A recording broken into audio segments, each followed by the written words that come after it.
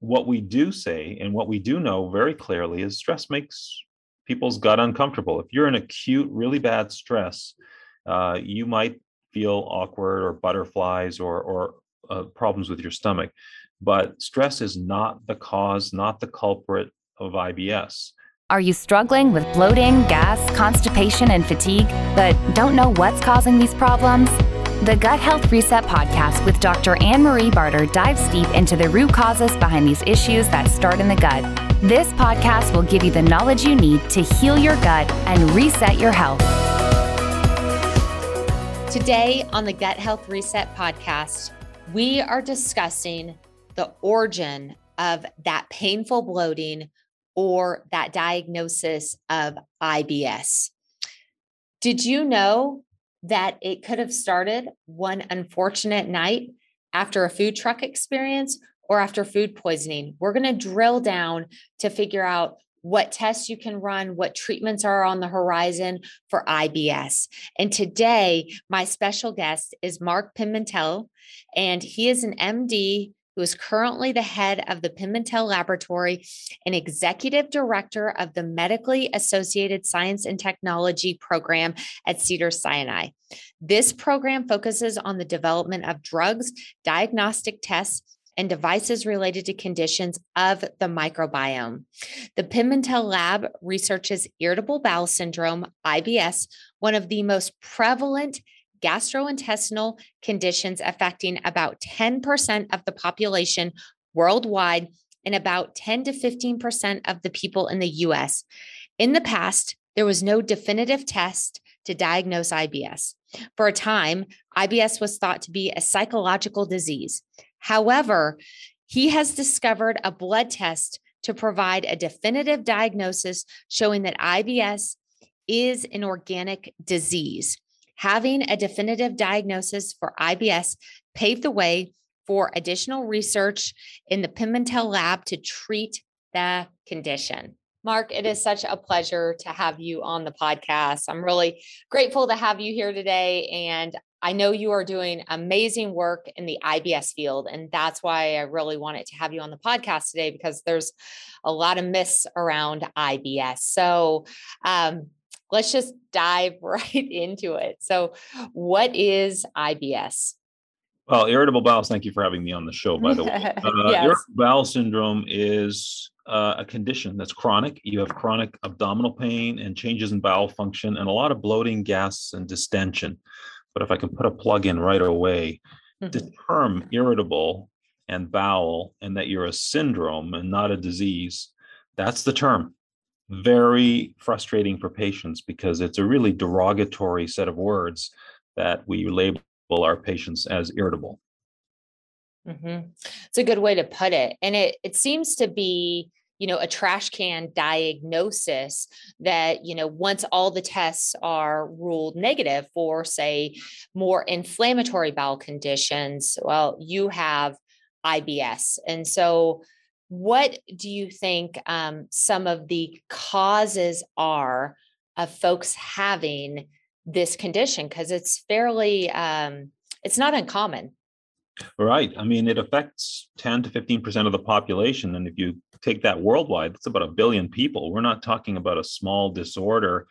And so it's shocking that you would treat such a massive amount of patients with this kind of trash can diagnosis, as you put it. And yes, the original description of IBS as a definition used this word diagnosis of exclusion or trash can diagnosis. And to be honest, that definition in and of itself has made IBS so expensive and so difficult for patients because it puts the obligation on the doctor. Hey, you got to do a colonoscopy. You got to do this. You got to make sure it's not something else. And then, we'll call it IBS at that point.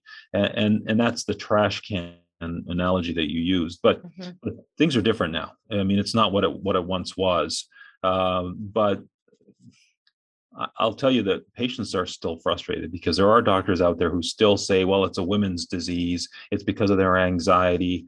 I even had a doctor, an older gentleman who was teaching fellows, say IBS is a diagnosis of hysterical women, which is a shame in 2018. Are you kidding me? I mean, that's a shame. But you see, this is the problem. But we know now in the last decade, and we know a ton about what causes IBS. And I know we're going to get into it, but food poisoning is the start. That's the thing that starts the whole process. And we know a lot about that process now. So let's go into that. Like, what is, where this is cause, or where the causation is for IBS. So you said it starts with food poisoning, and let's kind of drill down from there. Yeah. Well, one of the things we've known for a little while is that food poisoning seems to trip off the gut in this way. But in the last decade, and it's really a ton of work by a lot of people, and we've been blessed to be part of those groups. But we now know in 2021 that food poisoning and a particular toxin called CDTB sets up antibodies, and those antibodies then react with a protein called vinculin. And then the nerves of the gut get affected by that antibody. The gut doesn't flow correctly. The gut builds up bacteria, and then you get all these crazy symptoms: the pain, the bloating, the diarrhea, and that also sets up an opportunity to understand better treatments, which we've really come a long way with. Mm-hmm. And so this test, to check for this isn't commonly checked for. Why is that? Well, so like anything in medicine, it takes about 10 years for it to filter down to the primary care level where most of the IBS is seen. It just requires education. But this test, which measures anti-vinculin and anti-CDTB, if they're positive, your post-test probability of having IBS is 98%. So you can walk away from a doctor visit 2 days later and say, okay, I've got IBS, the test is positive, and you know why? It's food poisoning. But think about that compared to what we were doing before. Studies have shown that patients feel confident with their diagnosis of IBS. It can take up to 6 years because they go to one doctor, the doctor says, well, everything's negative, I think you have IBS. Well, the patient's like, well, but how do you know? Everything's negative. You're just guessing, right? And so then they go to another doctor, or they try to put up with it for a while. So we can, get an answer now in 48 to 72 hours. And then you stop, pause, and start treatment, which saves money and hassle for the patient. Mm-hmm.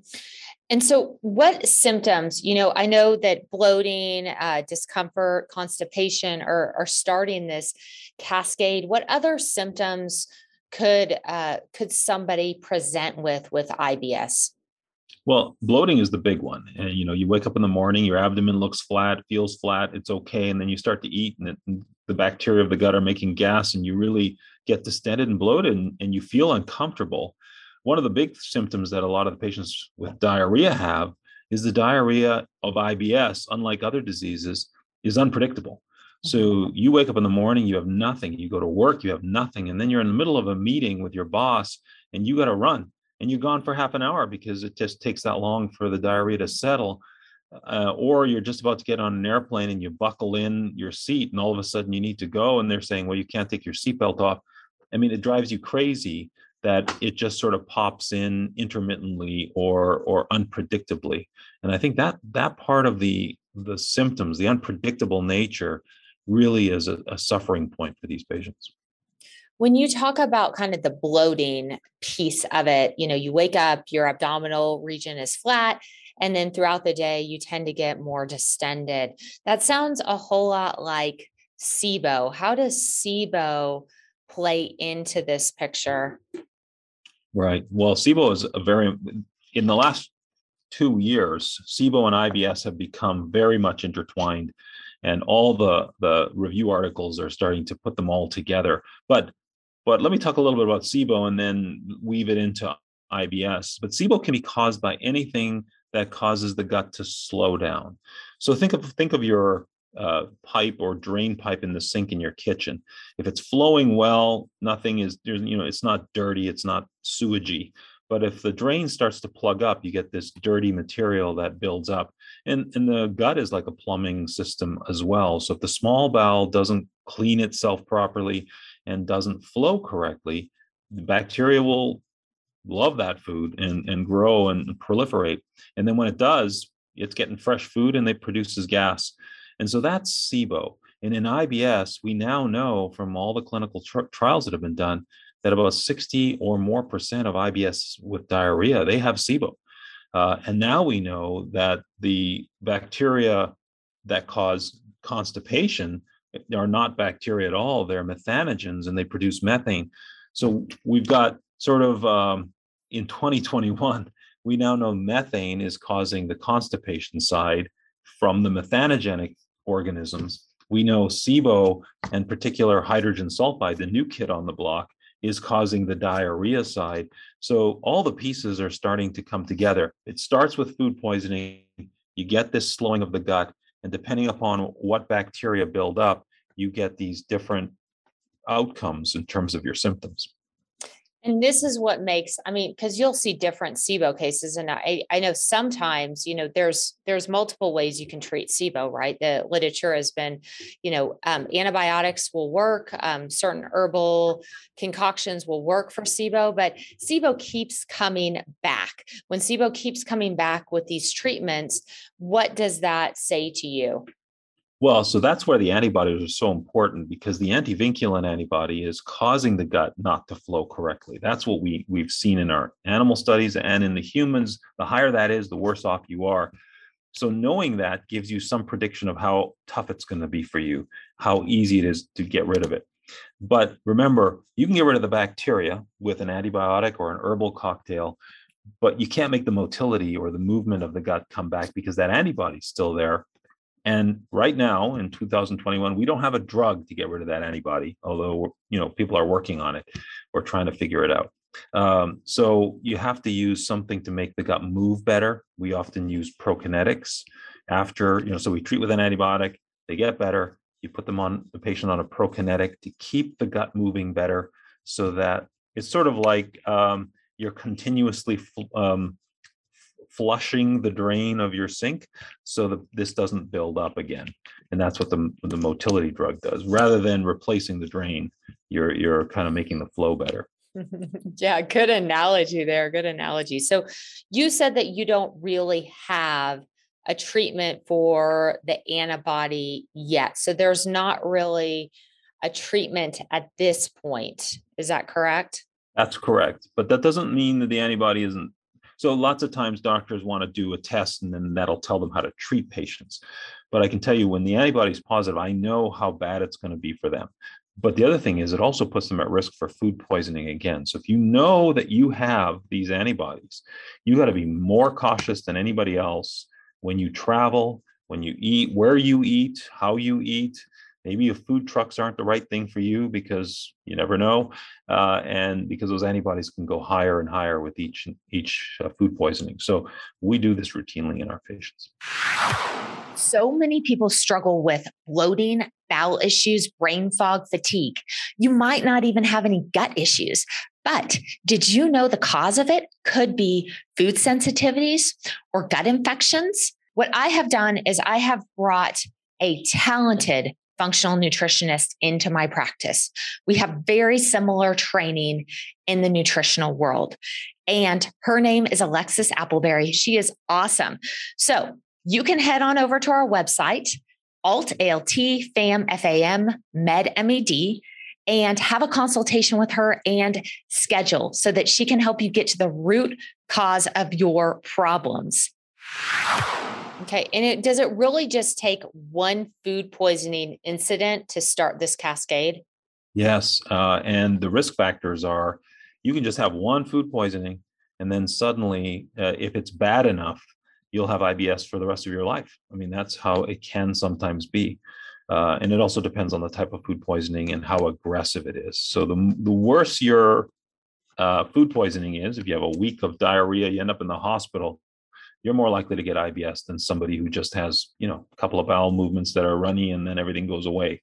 That's a really important factor. But I will say one more thing, because more women have IBS. But if a woman gets food poisoning, they're almost twice as likely to develop IBS. And that might be the reason why more women have IBS, not the other explanations I gave you earlier that are silly. Mm-hmm. Yeah, that's, I think, my main question is, why are women so much more affected than men in this cascade? Well, we don't have the answer to that, but I will say that we're starting to think that IBS is an autoimmune disease because of this autoantibody that we're finding. And more women tend to get autoimmune diseases more than men, rheumatoid arthritis, lupus, those types of illnesses. Doesn't explain why women are susceptible to autoimmune disease, but the pieces are starting to set in that women's immune system are different and they react differently for reasons we don't completely understand. But yes, that happens. You brought up, I think, a great point at the beginning when a colleague of yours was talking about how women, it tends to be, basically an emotional mood disorder that women tend to have. Now, we do know that the literature has linked stress to IBS. What's your feeling on how much that plays a role? Well, let me start by saying there is absolutely no randomized control trial where they take 1,000 people and they randomize half to stress and half to no stress to see if IBS develops. Never been done. And so what we do say and what we do know very clearly is stress makes people's gut uncomfortable. If you're in acute, really bad stress, you might feel awkward or butterflies or problems with your stomach. But stress is not the cause, not the culprit of IBS. The further along we go, year by year, the less likely we're seeing that as this primary cause. The primary cause is food poisoning in most cases. But I'm not minimizing stress, anxiety, depression, historical stressful events in people's lives. Those things are, of course, important and affecting their psyche. But we're not saying that's the cause of their IBS anymore, or we shouldn't be. Mm-hmm. Do you think that anything else is contributing to the symptoms of IBS besides food poisoning and SIBO, and also, I guess, slow motility? Well, there are other theories for some of the remaining patients. So, for example, if we think 60% of IBS is SIBO, there are some people who suggest bile acids may be important. There are others who suggest maybe inflammation or mast cell conditions may be important in another subset. So I guess what I'm stacking together is, at the end of the day, in another 10 years, when the science tells the truth of what's going on, the 100 patients of IBS that we started with today, 60 may be this, 10 may be this, 5 may be this, and we're breaking it down and trying to figure it all out. But maybe a good segue is diet plays an important role in some of the symptoms these patients have. So once you have IBS and SIBO, diet can really affect you in a negative way. And one of the things, I don't want to keep going down this tangent, but one of the things that what also drives patients nuts is they say, I had pasta last night, 3 nights ago, I have no problem. And then I had pasta last night, the same restaurant, and I had bad diarrhea. And they say, it must have been the pasta, but it doesn't make sense. Well, the problem is everybody, when they think of diarrhea, they think of the last thing they ate. But it could have been 3 days ago or 2 days ago what they ate. The bacteria levels are going up and up and up from that. And then all of a sudden they eat the pasta they've eaten, didn't bother them 3 days ago. Now it's bothering them. So it's really hard for patients to sort out the diet. So that's where we come in to try to help them. What triggers have you seen with IBS and diet? Well, absolutely. Anything that causes excessive fermentation is going to make this much worse for patients. So beans and legumes are essentially off the list. I mean, you just can't eat those because you will be uncomfortable. They tend to be lactose intolerant because of the bacteria that are in there. Most humans require the whole small bowel to digest lactose, even people who can drink milk very well. And if you spread that lactose across bacteria, they're gonna eat it faster than you can and produce gas. So a lot of lactose intolerance in that population. And then what's amazing in the food industry is all the quote diet drinks or diet foods have sucralose now as their sweetener. And sucralose is like drinking a sugar that you can't absorb. Guess who gets it if you don't get it? All the bacteria, and you just bloat like crazy, and you don't even realize it because some food items 3 weeks ago they had aspartame, which is fine because it's a protein, and then now it's sucralose, and you didn't even know they changed the ingredients, and then all of a sudden you're bloating. So Yeah, those are the big culprits, though. And where have you seen the most relief? What have you done to see the most relief with IBS at this point? It sounds like changing diets, also treating the SIBO infection, as well as trying to move the bowels. Has that been where you've seen the most relief? Yeah, I think getting rid of the SIBO is the key, because if you can do that, those are the patients that experience the best benefit. And we've published a paper on that that shows if you want to make IBS better, your best outcome will be if you can get rid of the bacteria. What we're doing in our research right now, and what's called a Reimagine study, we've actually found out who the bacteria are that are part of the SIBO and IBS and where they live. Because where they live, they're hiding from the antibiotics and the mucus and in other parts of the gut. So now that we know where they live, we're going to have better treatments in the very near future that we think will be even better than what we currently do. Mm-hmm. So I have seen that a lot of maybe folks aren't on board with testing for SIBO. Why is that? Well, some doctors, it's hard to change. They have their pattern of practice. Other doctors don't like IBS patients because they're, quote, difficult and hard to get them better. But that also is changing because now the new therapies work quite well, much better than they used to. And doctors actually are getting some good responses, unlike previously. But one of the things about breath testing is that it was always incomplete. We had hydrogen on the breath test, we had methane on the breath test, but we needed to have the third gas, hydrogen sulfide, and that's the new kid on the block because hydrogen doesn't correlate with symptoms. If it's positive, yes, you have SIBO, but if you had 100 for hydrogen, it's not any worse symptomatically for the patient than if it was 40, which is, of course, a lot lower because methane is what's causing the constipation and hydrogen sulfide is causing the diarrhea.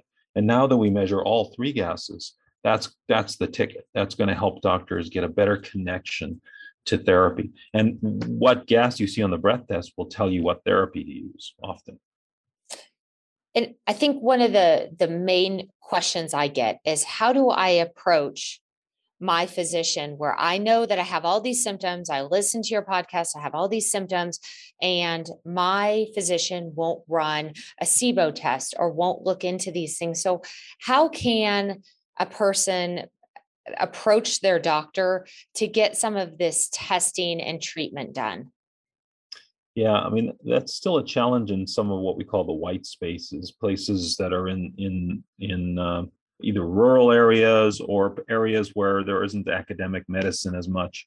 And we try to do our best through podcasts like this to get to these patients and give them information, or their doctors hopefully will listen to. But I know it's hard. I don't have an easy answer for it. Get another doctor, somebody who will listen.